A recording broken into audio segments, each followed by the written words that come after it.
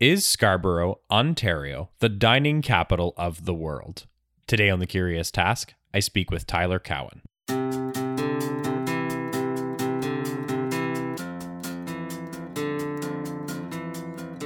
Welcome to The Curious Task from the Institute for Liberal Studies, where we explore economics, politics, philosophy, and other ideas from a classical liberal perspective.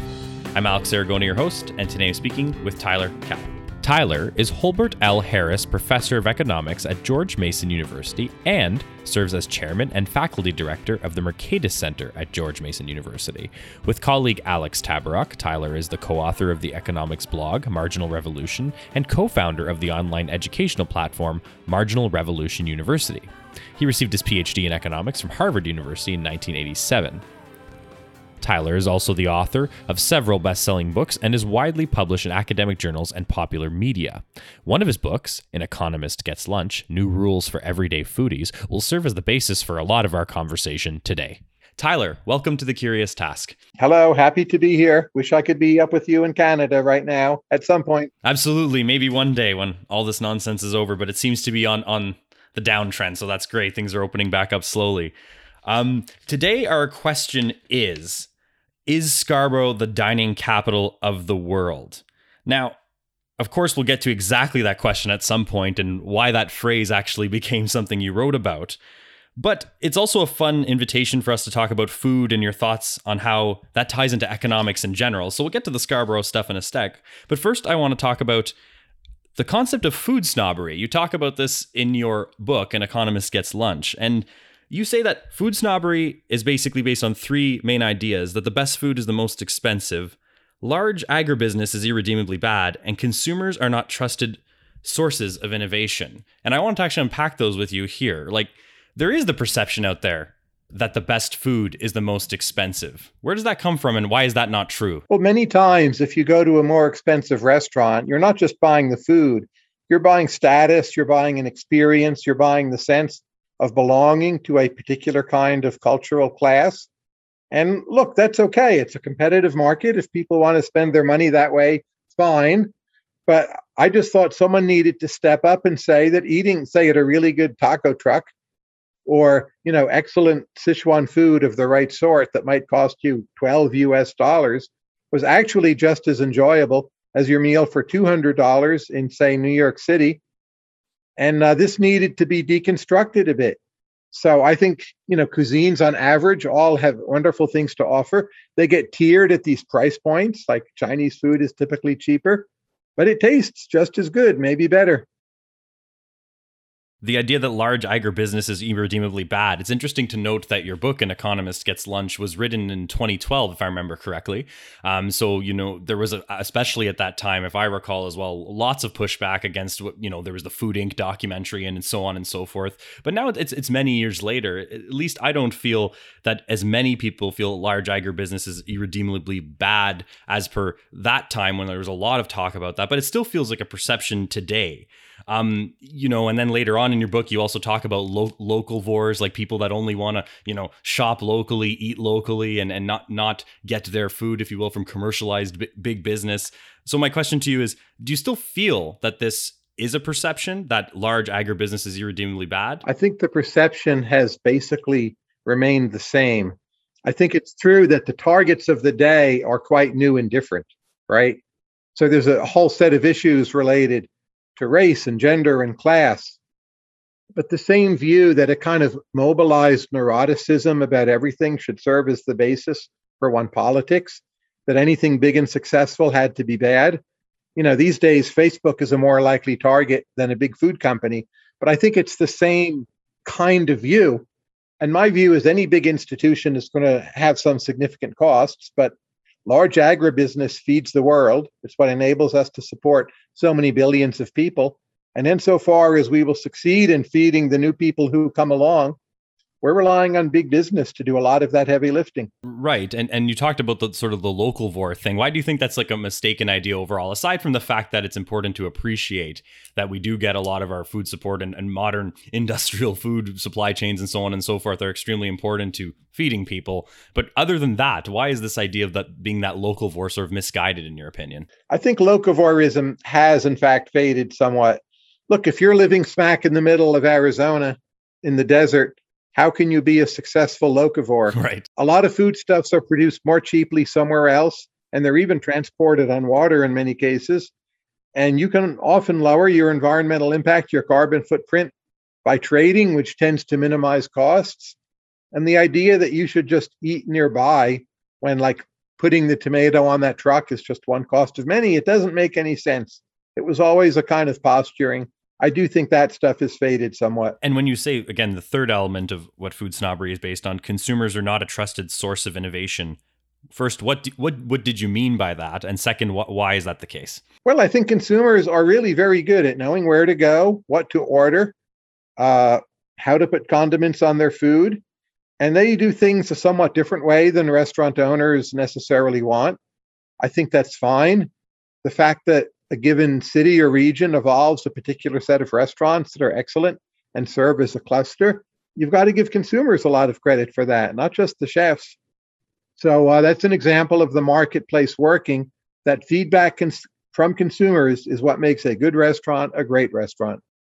And you also noted, too, that there's sort of like a cultural management element to this, in the sense that, you know, the idea that the consumer cannot be trusted to be a source of innovation. There's also this idea in the snobbery realm, if you will, that, you know, it's the food critics and the fancy magazine writers and so on and so forth that are supposed to be, I guess, almost like the gatekeepers or the guardians of the opinions of what's good and what's not. And ultimately, in your view, that they may have an opinion that is valid, but whether it is or isn't, the idea is that we shouldn't be resting these opinions with these folks. Yes, and if you look at an issue like what is the best diet for your health, I'm not sure I know the answer, but I see very sluggish bureaucracies, you know, building these food pyramids, keeping them stably wrong for decades, and a lot of individuals stepping up with different ideas. I'm not saying they're all correct or all proven, but they've been a great source of innovation in getting to improve our diets. Would you add anything to this list now, or emphasize one differently, since it's been quite a little while since you wrote the book? Would you add or change something or emphasize it differently from that initial three of food snobbery? Well, I think the food world, since I wrote the book in 2012, it's developed pretty successfully in a fairly diverse way around the world. We just feed many more people than we did, 9 years ago, including in the world's poorest countries, India, Africa, wherever. So I think the case for commercialized food production has never looked better. And I think the book was ahead of its time and still is. Most food writing, it's a kind of left-wing anti-corporatism bundled with elitism about, something has to be organic or avocado toast, or, I like avocado toast, but there's some way in which you really want to work hard to stop food from becoming a class issue. Absolutely. And I'm sort of in a similar vein to what you just said there. So why do you say every meal counts? If you have some freedom in your life, every single one of your meals can be excellent. And why not do it is one of the messages of the book. And I try to give the reader my tips for how to do that. Now, it depends somewhat on where you live, right? There are people who might have family obligations. They don't always have the time to cook or go out. So it's not quite an absolute. But just to wrap your mind around the idea, here's some part of your life that can be like so excellent at a reasonable price. And maybe a lot of you can just do that and don't ever accept less. And when you wrote this book, as I mentioned earlier, it was back in about 2012, you noted at the very beginning of the book that American food was in crisis. Now, what did you mean by this then, in your own words here for our listeners? And do you still think the same thing now? After so many years, is American food still in crisis, or what would you say about that statement at this point in times? That's a very good question. I don't remember what I meant when I wrote that, but possibly what I meant was that writing about American food is in crisis and theorizing about American food is in crisis. I think American food was doing pretty well in 2012. COVID and pandemic aside, it's doing great now. I think, with the pandemic, American restaurants have reinvented themselves, a lot more outdoor dining, new seating patterns, different innovations in food delivery, amateur cooks. I think we're seeing this phenomenal blossoming of innovation due to the pandemic, and I hope a lot of it sticks. We'll see. In the book, you also present a bit of history of the American food and how it developed. You talk about how the culture changed and so on and so forth. You take issue with the idea that it's often, and that's often put out there, that dark spots in American or North American food culture are because, again, as I was saying, of mass production and commercialization. And you, in your bit of your historical, like you talked about today, but in your historical tour as well, you talked about the fact that, yes, there was, different industrial methods coming about for, like canning or something like that. And then this was very much put into the American family and family life. But you also note that people often forget that there's a cultural side to this too, right? You talk about how the American family changed, and so did their habits. TV was an example, the TV dinner and so on and so forth. So my impression of what you were saying there is that had not totally to do with it, but this is a blind spot in many people's minds, isn't it, about what they're considering and how food changed. And in the United States, we made a huge mistake in the 1920s of basically cutting off immigration. And as you would know from Canada, if Canada had not taken in many more immigrants, your food would be much, much worse.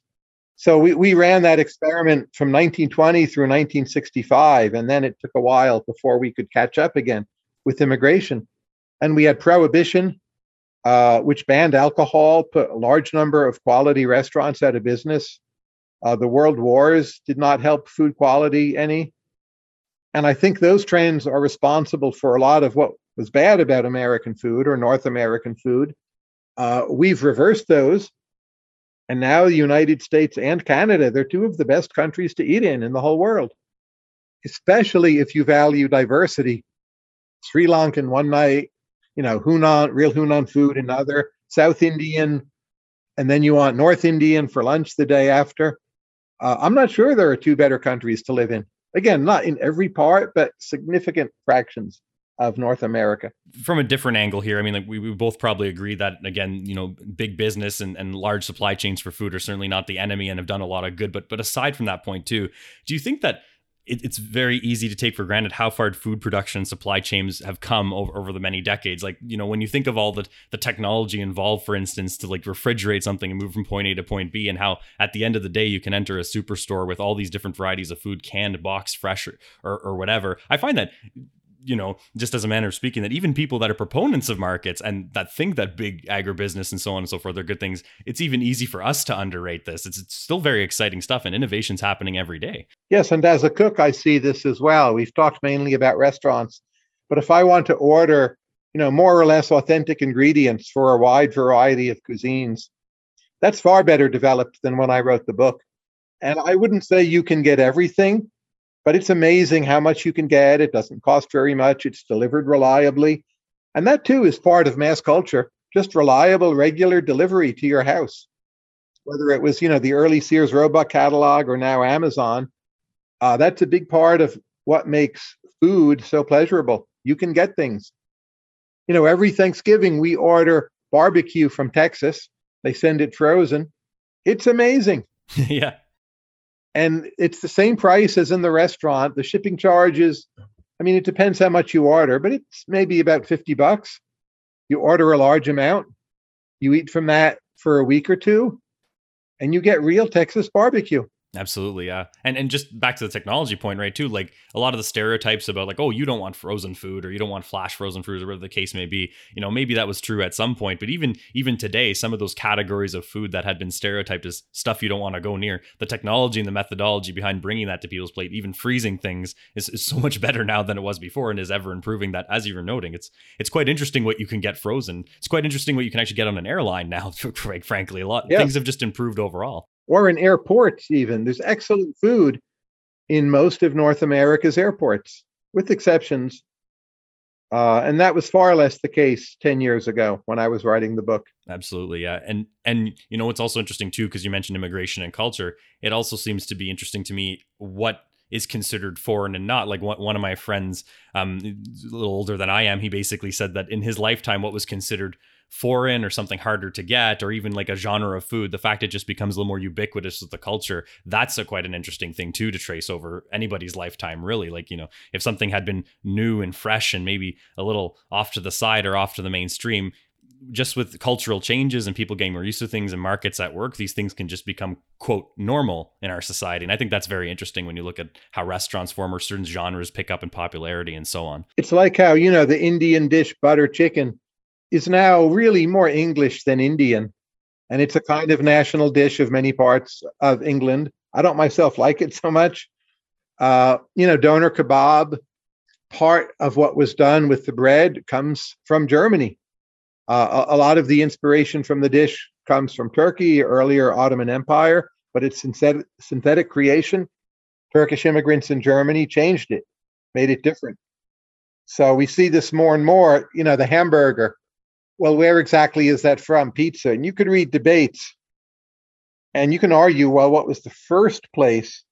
But those now have identities of their own in many different countries of the world. And it's often excellent. So far in our chat together, we've talked about food itself. Your book also, of course, talks about how to find good places to eat and talks a bit about that. One interesting idea and something I enjoyed reading about was this sort of idea of cross-subsidization, how businesses and locations support each other. And that's something that we should pay attention to.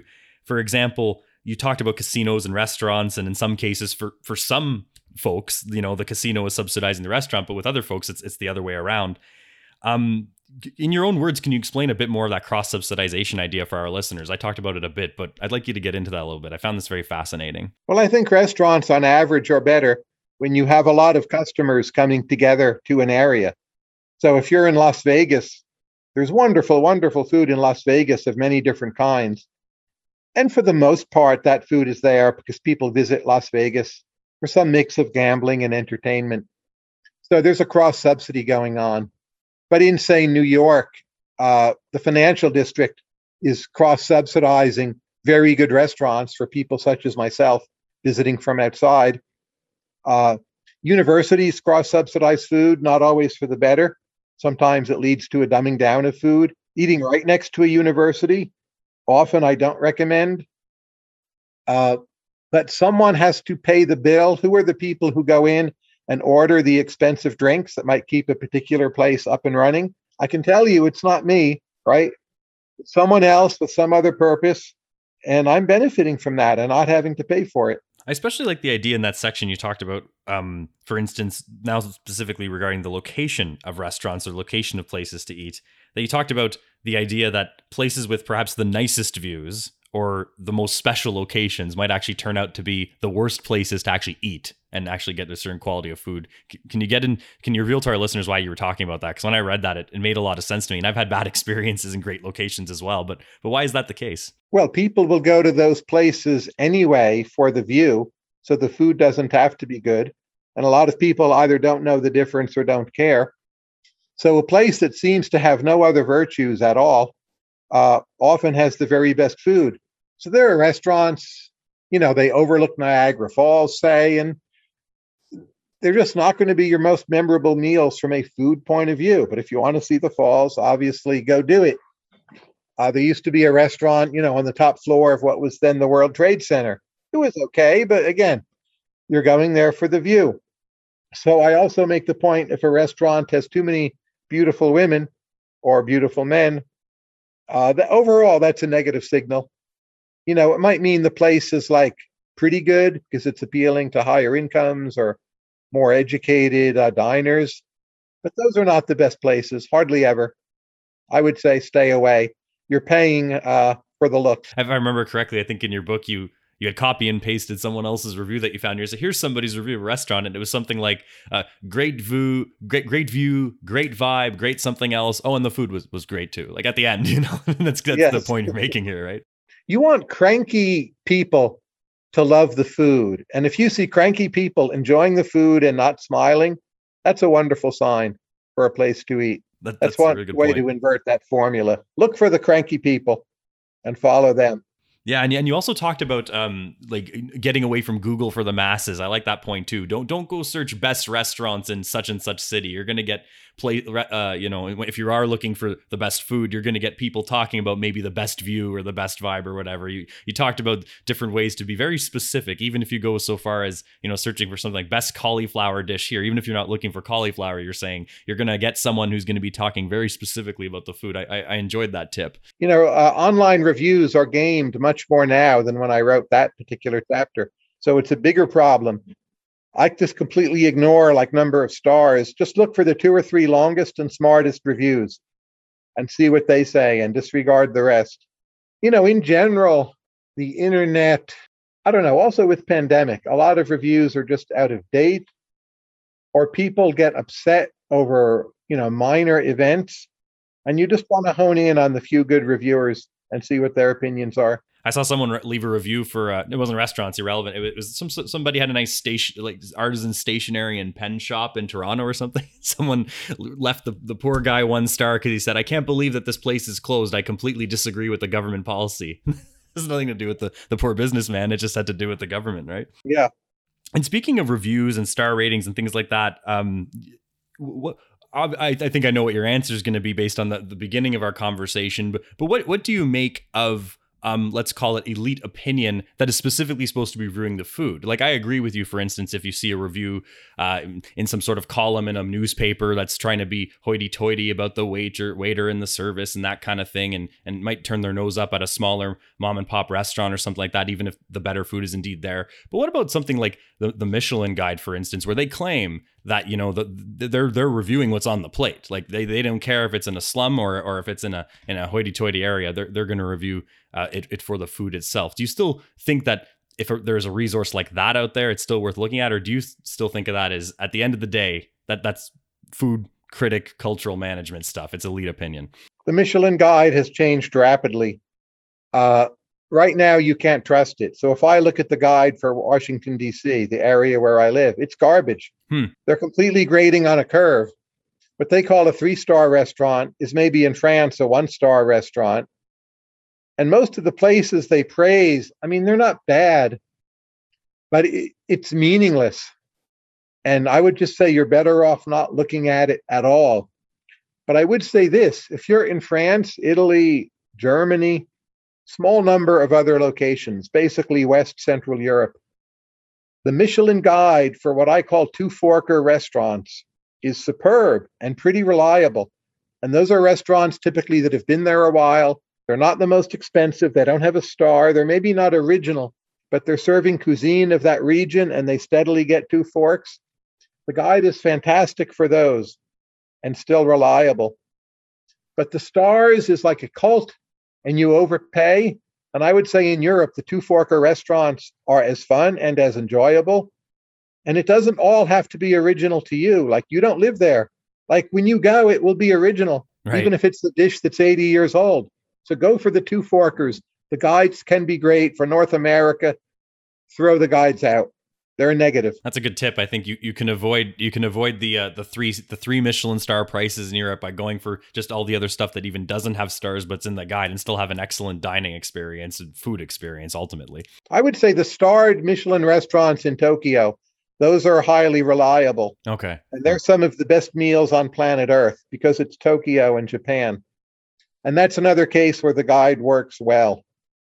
But in New York, to get the best pizza in Brooklyn is better than eating at like a 1-star restaurant on the Upper East Side, I think. When it comes to specific types of food and different genres and so on and so forth, I want to talk a bit about, quote, Asian food specifically right now, because you have a love for it. Specifically, and I want to touch on this first point here.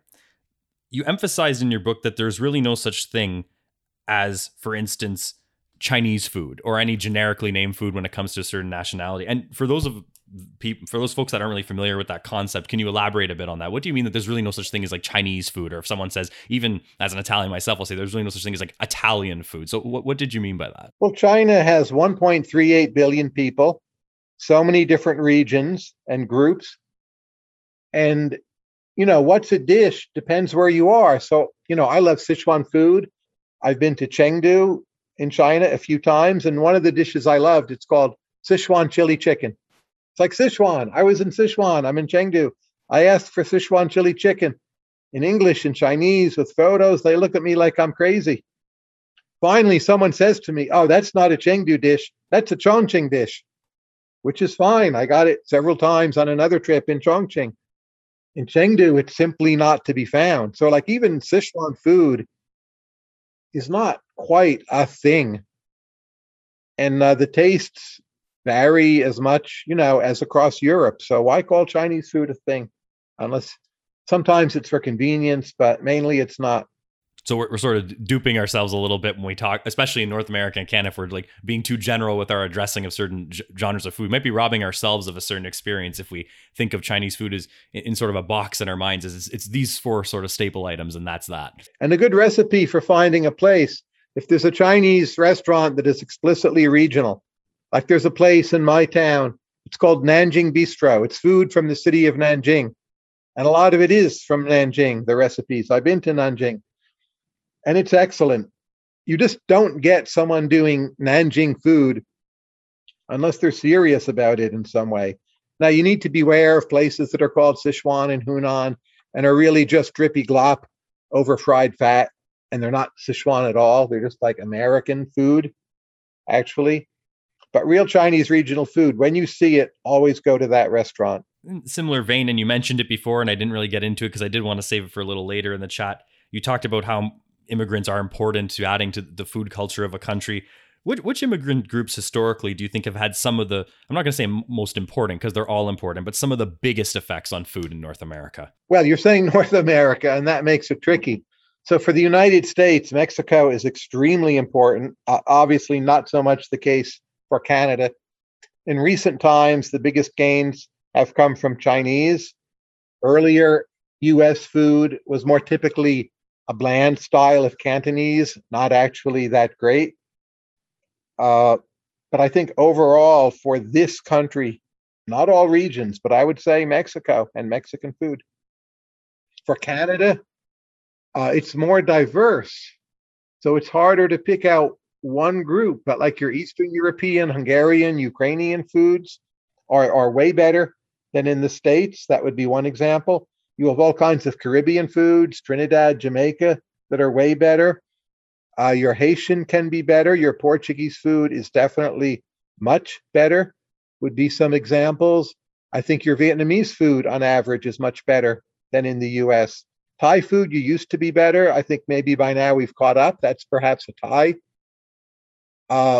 Just a lot of particular cuisines where Canada is better than the US, in my opinion. You're a pretty well-traveled person. You've been to many countries, and obviously you've been to many different places in Canada. Did you have you ever got the chance, and did you notice yourself enjoying the sort of contrast? For instance, if you head to like a Quebec city and have a very French meal served by people that are very Quebec French versus going out west to have a nice steak by very Western people? Yes, very different. I mean, even Quebec City or Montreal, I don't know if I would quite call it French. It's French Canadian.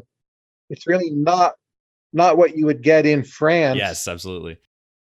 There's no part of Canada I've been to that isn't wonderful to eat in, I can say. And I've been to a chunk of the Western cities, not all of them, never been to Saskatchewan. And then your kind of suburbs of your cities are excellent. Filipino food in Canada is excellent. Indian food, very good. Maybe like on average, Portuguese would be my first choice since we have so little of it here. I would love for either of our countries to have more great Indonesian food. That's a huge gap. I think Japanese food, it depends on the city, but it's not that dependent on the country. But probably like New York, LA have better Japanese food than Canada. People think Vancouver is the best Chinese food in North America. I'm not sure I agree. It's in the top tier, but it's a kind of Cantonese, or I think China is better. And I actually prefer some of the stuff outside of Los Angeles as a first choice. Speaking of suburbs, you just mentioned, and this is the namesake of our episode today as well. In 2015, you wrote about you're wondering if Scarborough, Ontario, and for those who might not know, it's basically just outside of Toronto, a suburb in Toronto. You could think of it as that. You said Scarborough, Ontario, of all places, might be the dining capital of the world. And I know you're having fun with this thought, but you seem pretty serious about it. So what led you to think about this? Well, I had fun with the thought because I think it's true.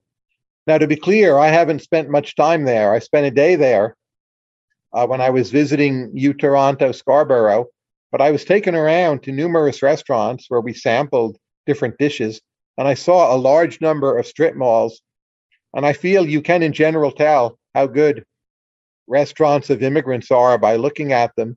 And the 4 meals I had were all incredible, and I just saw like 100 places I really wanted to eat in, and there's diversity. So all the different foods I could think of at some point, I saw. in driving around Scarborough just in a day. And the price points were incredible. Places seemed like friendly and nice and clean. So I don't know that there's any single town that I would put above Scarborough. And I'm fully serious there. I'd rather eat in Scarborough than Toronto, assuming I had a car. Fair enough. And it's about that time. We're going to take a quick break. Everyone, you're listening to The Curious Task. I'm speaking with Tyler Cowen today.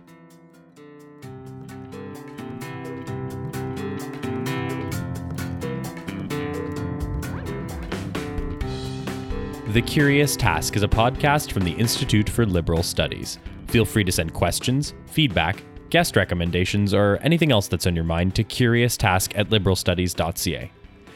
As always, a huge thanks to our supporters on Patreon, including Ben Hobbs, Christopher McDonald, and Daniel Beer.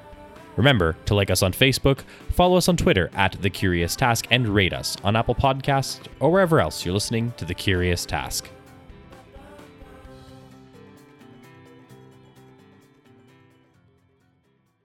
What makes you think in general, because you mentioned it a few times, and Scarborough is sort of like a proof point of it in a way, what makes the suburbs good places to eat in general? Well, it's really immigrants, right? No other reason.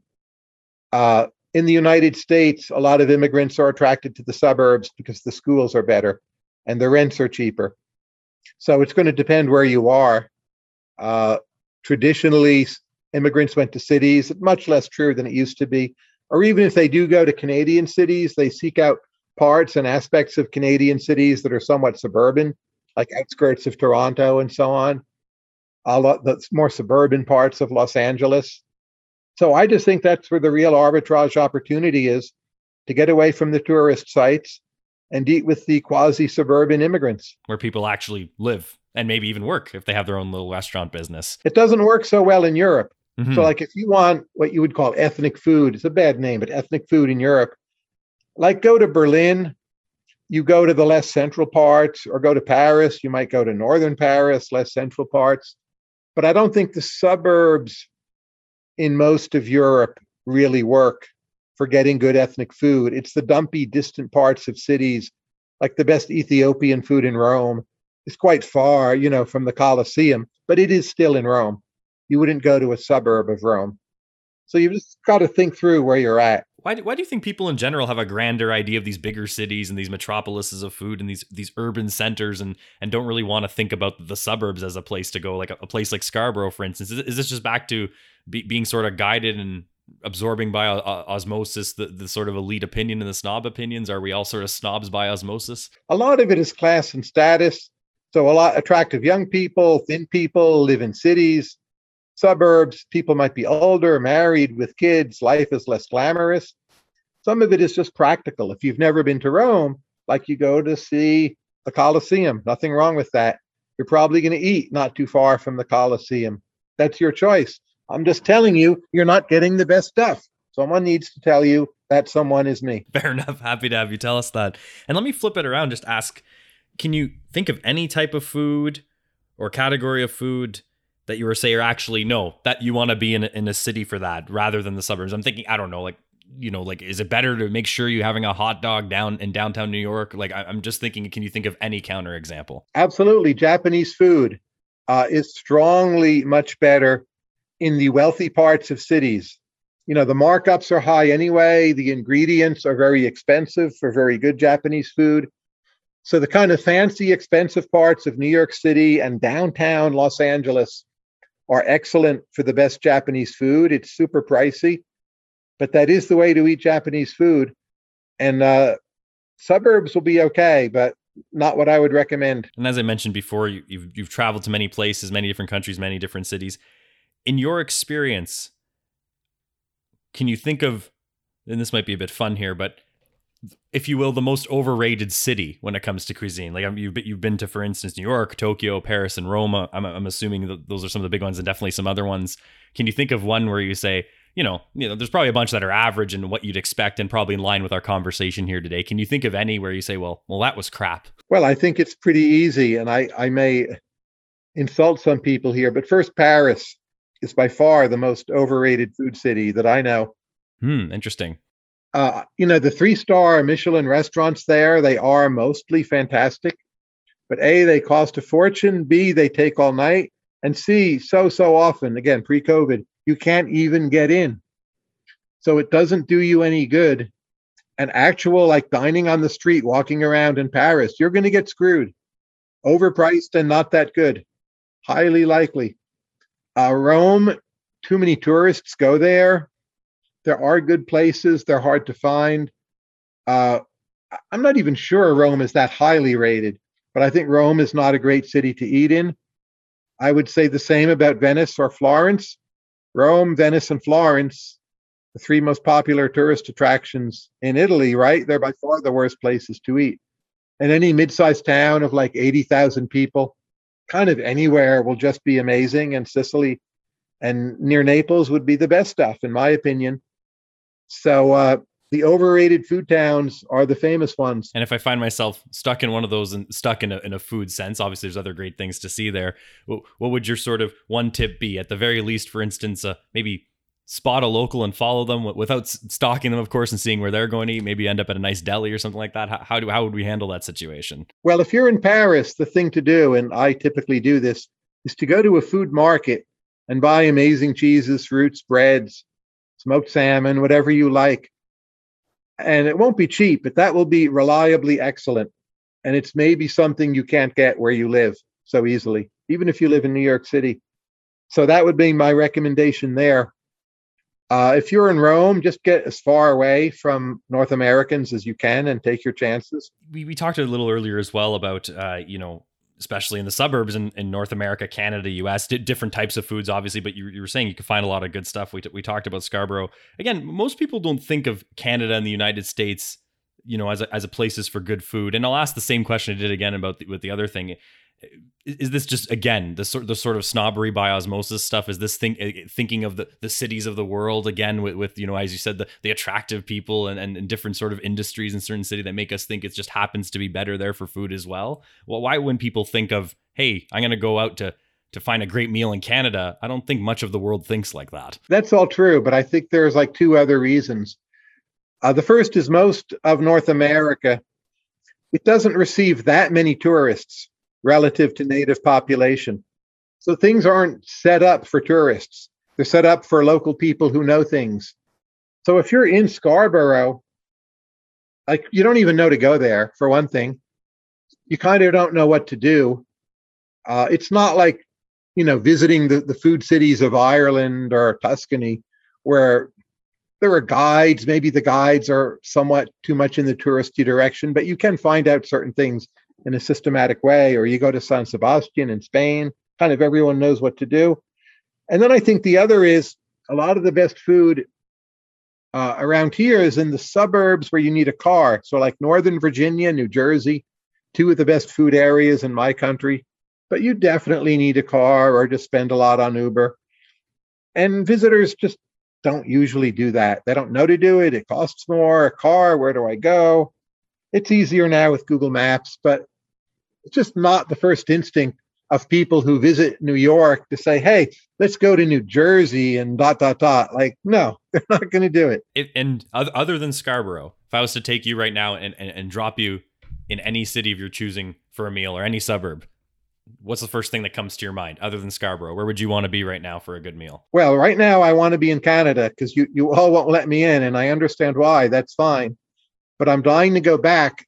And you have to ask, like, where haven't I been? So I love the food in Nova Scotia, seafood, and I've never been to Newfoundland. And that's next on my Canada list. And I feel if I went there, that would pose for me new food challenges. Like right now, I don't know what to do in Newfoundland. But I strongly suspect there's some wonderful things there. And that's where I want to be. I like the challenge of not already knowing. And you mentioned Google Maps, and you sort of just said like to the side, and things are easier with Google Maps now. But before we completely pass over that point, do you feel that the more that mapping technology improves, like for instance, 10 years ago, the idea that you could drag a little marker and drop onto a street view of something and basically be able to plan an entire journey in advance or scope out for yourself without having to deal with a guidebook or someone else's opinion where you might want to go.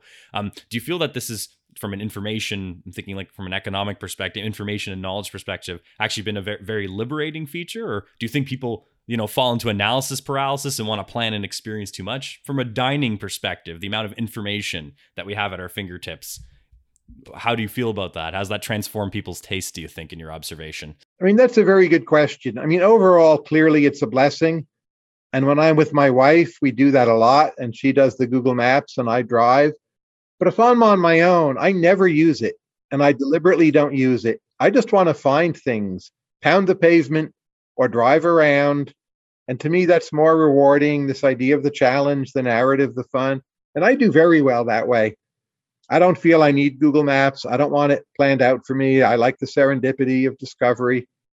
So at the margin, I guess I think smart people should use it somewhat less. But, I'm very glad we have it. In your opinion, what's the most underrated cuisine or style? Well, underrated by whom, right? I find large numbers of very smart people don't know how wonderful food in Sicily is. It is possibly that. Food in Malaysia, again, I'm not sure it's widely known that it's probably the best food in Asia. I think food in rural Mexico is very much neglected. That is incredible. Those would be the picks that come to mind. But every country has something. Latin America in general is way under-discovered food territory. Like nothing there is spoiled by tourists or very little. And each and every country, amazing stuff. And on the flip side, how about the most overrated? And you correctly said it depends who you're talking to. So in general, in your experience, I'll say with the kind of folks you hang out and talk to, can you think of a basket of countries or cities that you think of, or cuisine styles or genres that you find are like overrated? Like, so you find too many people, for instance, saying, "Oh, I'd really die for X type of food," and it's been like the 7th time that week or something. Or is there something you think that people seem to can't get enough of, but in your personal opinion is like, yeah? I think a lot of deli food is overrated. I think we're now at the point where a lot of barbecue is overrated, and I love barbecue. You had a whole chapter on it. Very best barbecue is way underrated. But there's so much kind of pretty good barbecue that once you've had it enough times, I just think it's boring unless it's superb. But 2 other picks for underrated I forgot to mention. One would be Poland, and the other would be North Macedonia. Just having wonderful food, and you don't hear about either one that much, but both are kind of food paradises. Are there any demographic, economic, specifically immigration trends, or actually anything else, frankly, happening right now that you think how the state of U.S. food will look into the future? You keep an eye on this stuff. Do you have any hunches? Is there any groups or of people that you think might be coming in, depending on things happening in the world, that you say, okay, that actually might, of course not immediately, but eventually produce some sort of cultural shift? Well, the biggest switch has been rise of Chinese immigration, and that paid off very rapidly. But I think the immigration policy of my country in the future is a little up for grabs. And I'm a bit worried. We have a number of cuisines such as Korean, Afghan, Ethiopian that right now are excellent. They're cooked by people not too many years removed from their home countries. But I'm not sure how much those immigration waves will be replenished, actually. So there are always some cuisines that are getting worse, and no one wants to talk about it. It's difficult.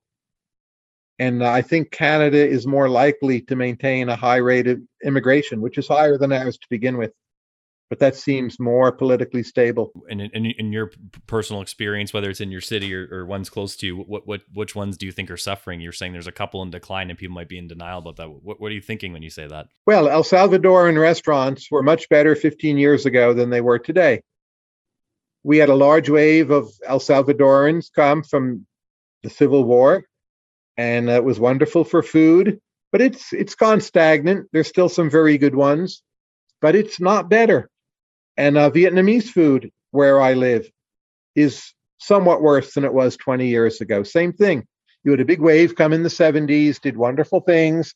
It's not gone, but it's stagnant. It's probably peaked. It might be replenished. I don't see that happening. We run that risk with Korea. South Korea is a great country, well off. We're just not going to get those immigration waves that we used to. That's fine. Good for them. But that too in this country could easily become worse. We'll see. Not a guarantee, but I have my worries. And one more question here, Tyler, before we head to the formal wrap up and close off our chat today. I want to ask you, and it would be unfair for me to ask you for just one answer to this. So a few is fine. I want to ask you what your favorite food experiences have been. What immediately comes to mind when I ask you about that? Can you remember a couple of key times in your life where something hit the palate and you went, just damn, this has to be one of the best moments of my life? Can you name a couple of those that stick out in your mind? Well, one thing I would recommend to everyone, if you speak some Spanish, is to go to off the beaten track places in Mexico and pay families to cook for you. And I've done this a number of times, often in quite rural areas. And these are things not in any restaurant. They can only be done in that local village. And they can be phenomenally good. Just a simple thing like a blue corn tortilla or a bowl of beans or some kind of mole or barbecue for that matter. Just mind-blowingly good. And you're eating in a person's home. Again, you do need to know Spanish. They're not going to know English. Those are some of my most memorable food experiences. And that's a thing you can do that a lot of people don't think of. And it's really not that far. And you can do it in just about any part of Mexico. So like that would be the one thing that comes immediately to mind. But Tokyo, like, has the best high quality food in the world, better French food than France, Italian food at the upper end, equivalent to Italy. Just go there and keep on eating. That's kind of obvious, but I think not enough people do it. And then in France, go to second and third tier cities. Italy, go to the south, go to weird places where no one else goes. That's pretty incredible. Balkans, anywhere in Latin America. There's so much in the world. It's both a human experience and great food, and it really does not cost much money except for Tokyo. And I lied real quick. One follow-up question to what I asked. So I'm very intrigued by your advice on how to get a great Mexican food experience. So would you just wander on out off the beaten path? As you said, you need to know a little bit of Spanish, but did you approach some people, or did you know someone introduced you to someone, or is it just a matter of talking to a couple people and seeing what you can do and scoring an invite? I knew people, but you can just talk to taxi drivers and get to know people when you're there. I do think you need more than just a little Spanish. You don't have to be fluent, but like your 40 words of high school Spanish are not quite enough to do it. You have to be able to speak and interact in some way. And that's just inexhaustible. Mexico is a source of food. And don't even go to Oaxaca. Go to the town, 10 kilometers outside of Oaxaca. It's way better, even cheaper, and a lot more interesting. So don't think I went to Oaxaca, had mole, and I tried the crickets. I'm so exotic. Come on. It's like saying you had a pretzel on Fifth Avenue, right? Get real, do something a little challenging. Fair enough. Good advice. Tyler, it's been great chatting with you about this. I've had a lot of fun. Let's wrap this up formally here. Let me say, as I do to everyone in the episodes when I record with them, because I want them to ultimately have the last word. Let me ask, what do you ultimately hope are the main takeaways for someone listening to you here on our conversation on food overall, where you can find some of the best food, why Scarborough is the dining capital of the world? I mean, we meant in many fun different directions, but if you wanted someone to remember one or two or just a few things from everything we've talked about and your thoughts on food, and economists getting lunch, what would those be? What's the takeaways, if anything? Well, beyond the practical advice, these to me are classical liberal ideas.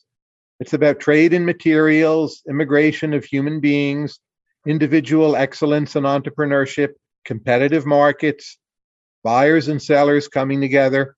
So every great meal you have, I want people to kind of kneel down and thank markets and capitalism and principles of liberty, because that's what's behind it all. Love it. That's a great place to leave it off. Tyler Cowen, thank you very much for joining me on The Curious Task today. Alex, thank you.